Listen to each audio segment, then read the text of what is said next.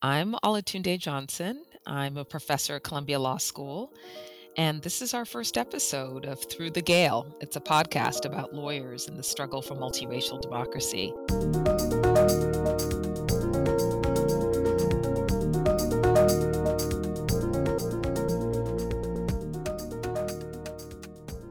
What we thought we'd do in this first episode is just introduce you to us and to the ideas that motivated us to do this podcast.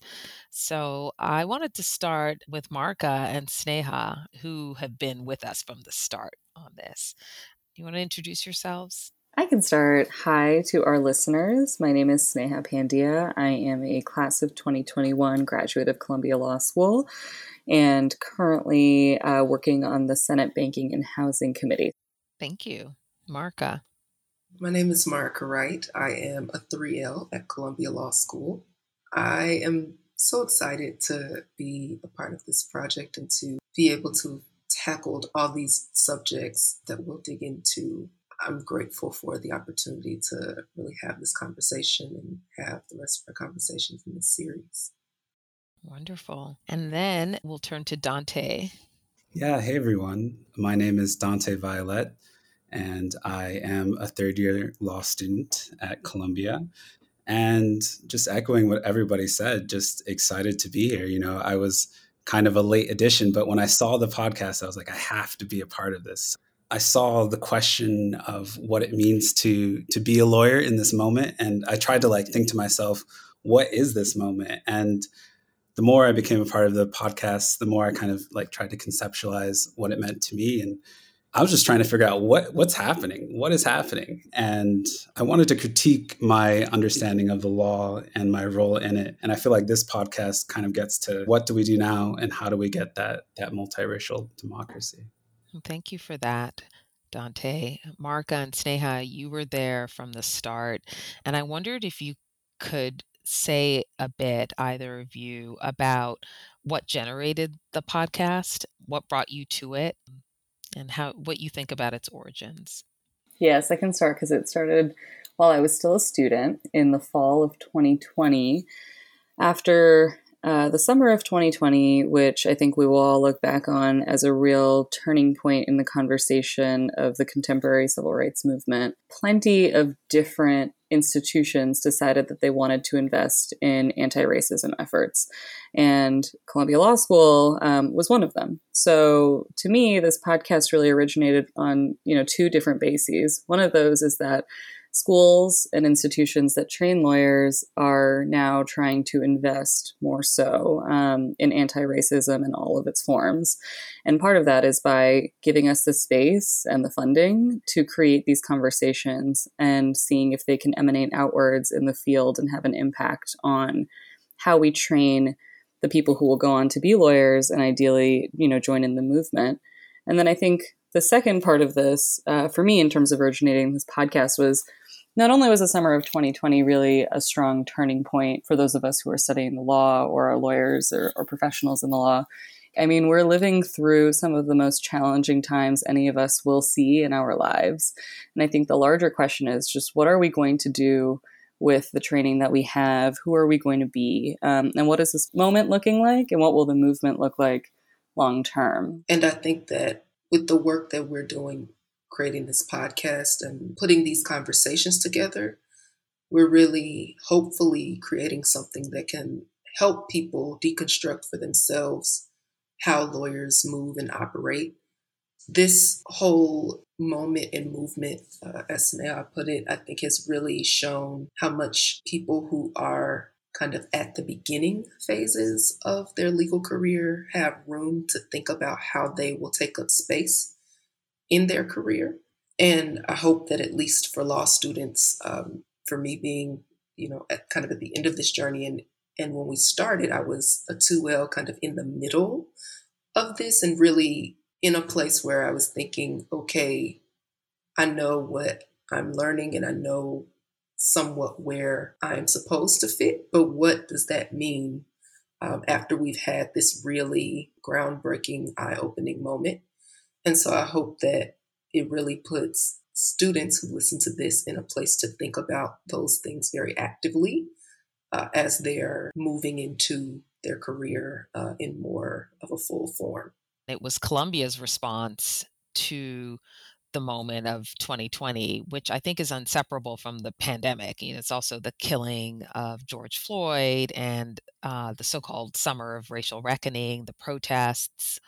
But very specifically, I think that reckoning could only have taken place because there was a pandemic. And one of the things I do credit the institution for is saying that we're not just going to have a single response that's top down. We're going to create the mechanism for people to express what that response is looking like, and we're going to create it together.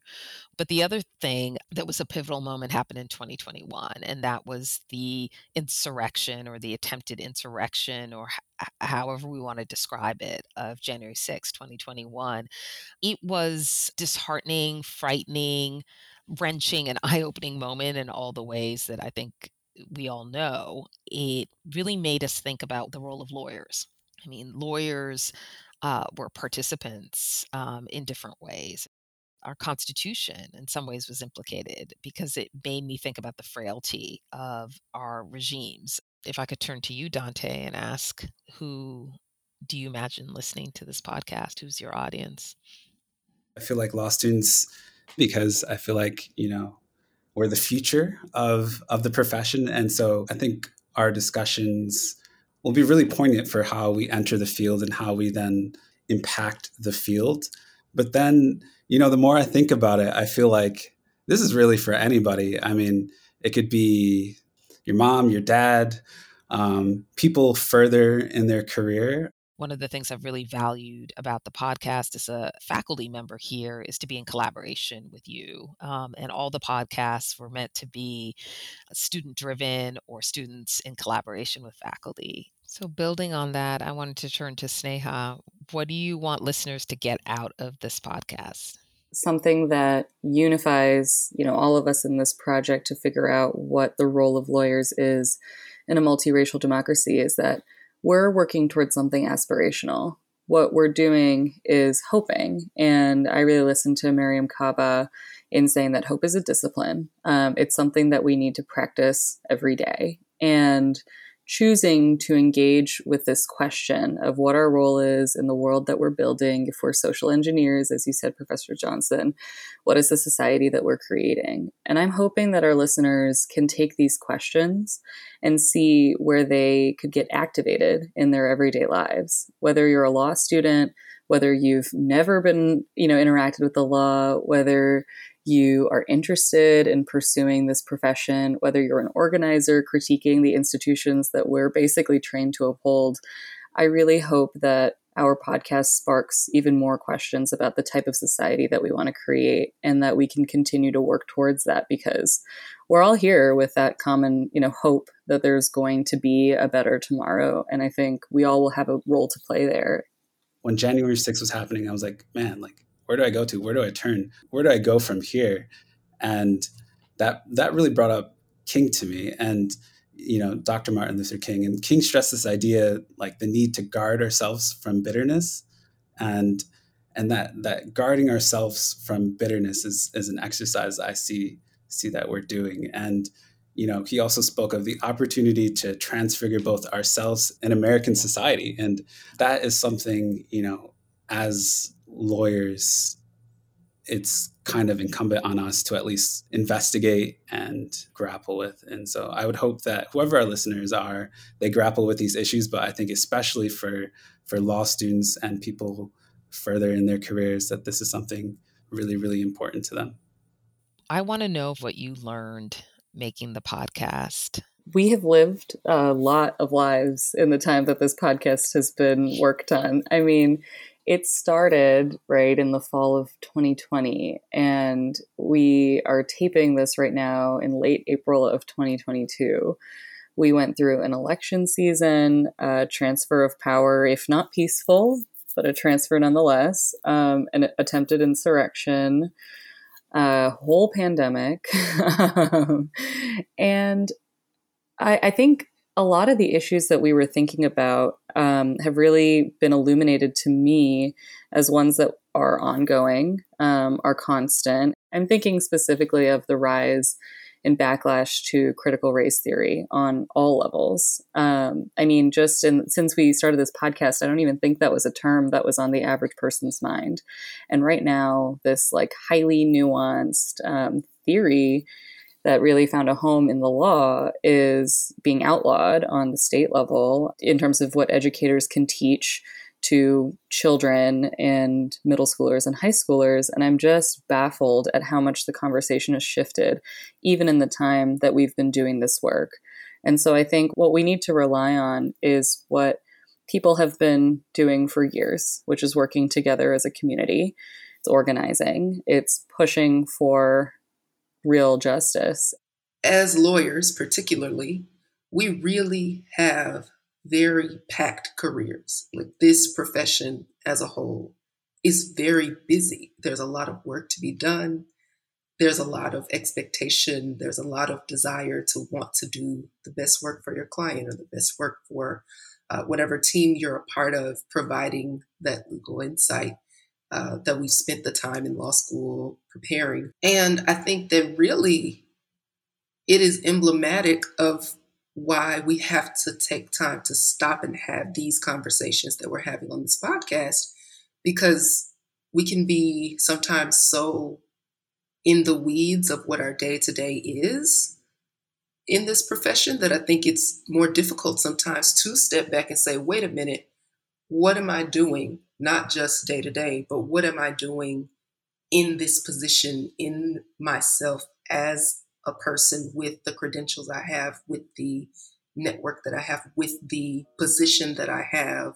What am I doing to make a better society? What am I doing to even understand what is happening in the world and how the law is shaping it?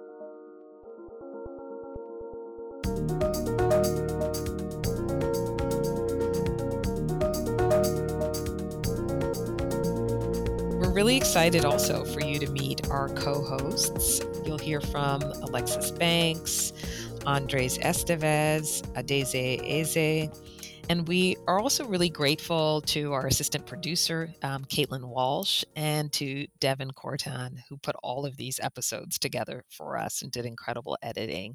So that's our team, and we're really excited to present this podcast to you. I was thinking about what was the hardest part about this podcast, and coming up with a title was one of our biggest struggles.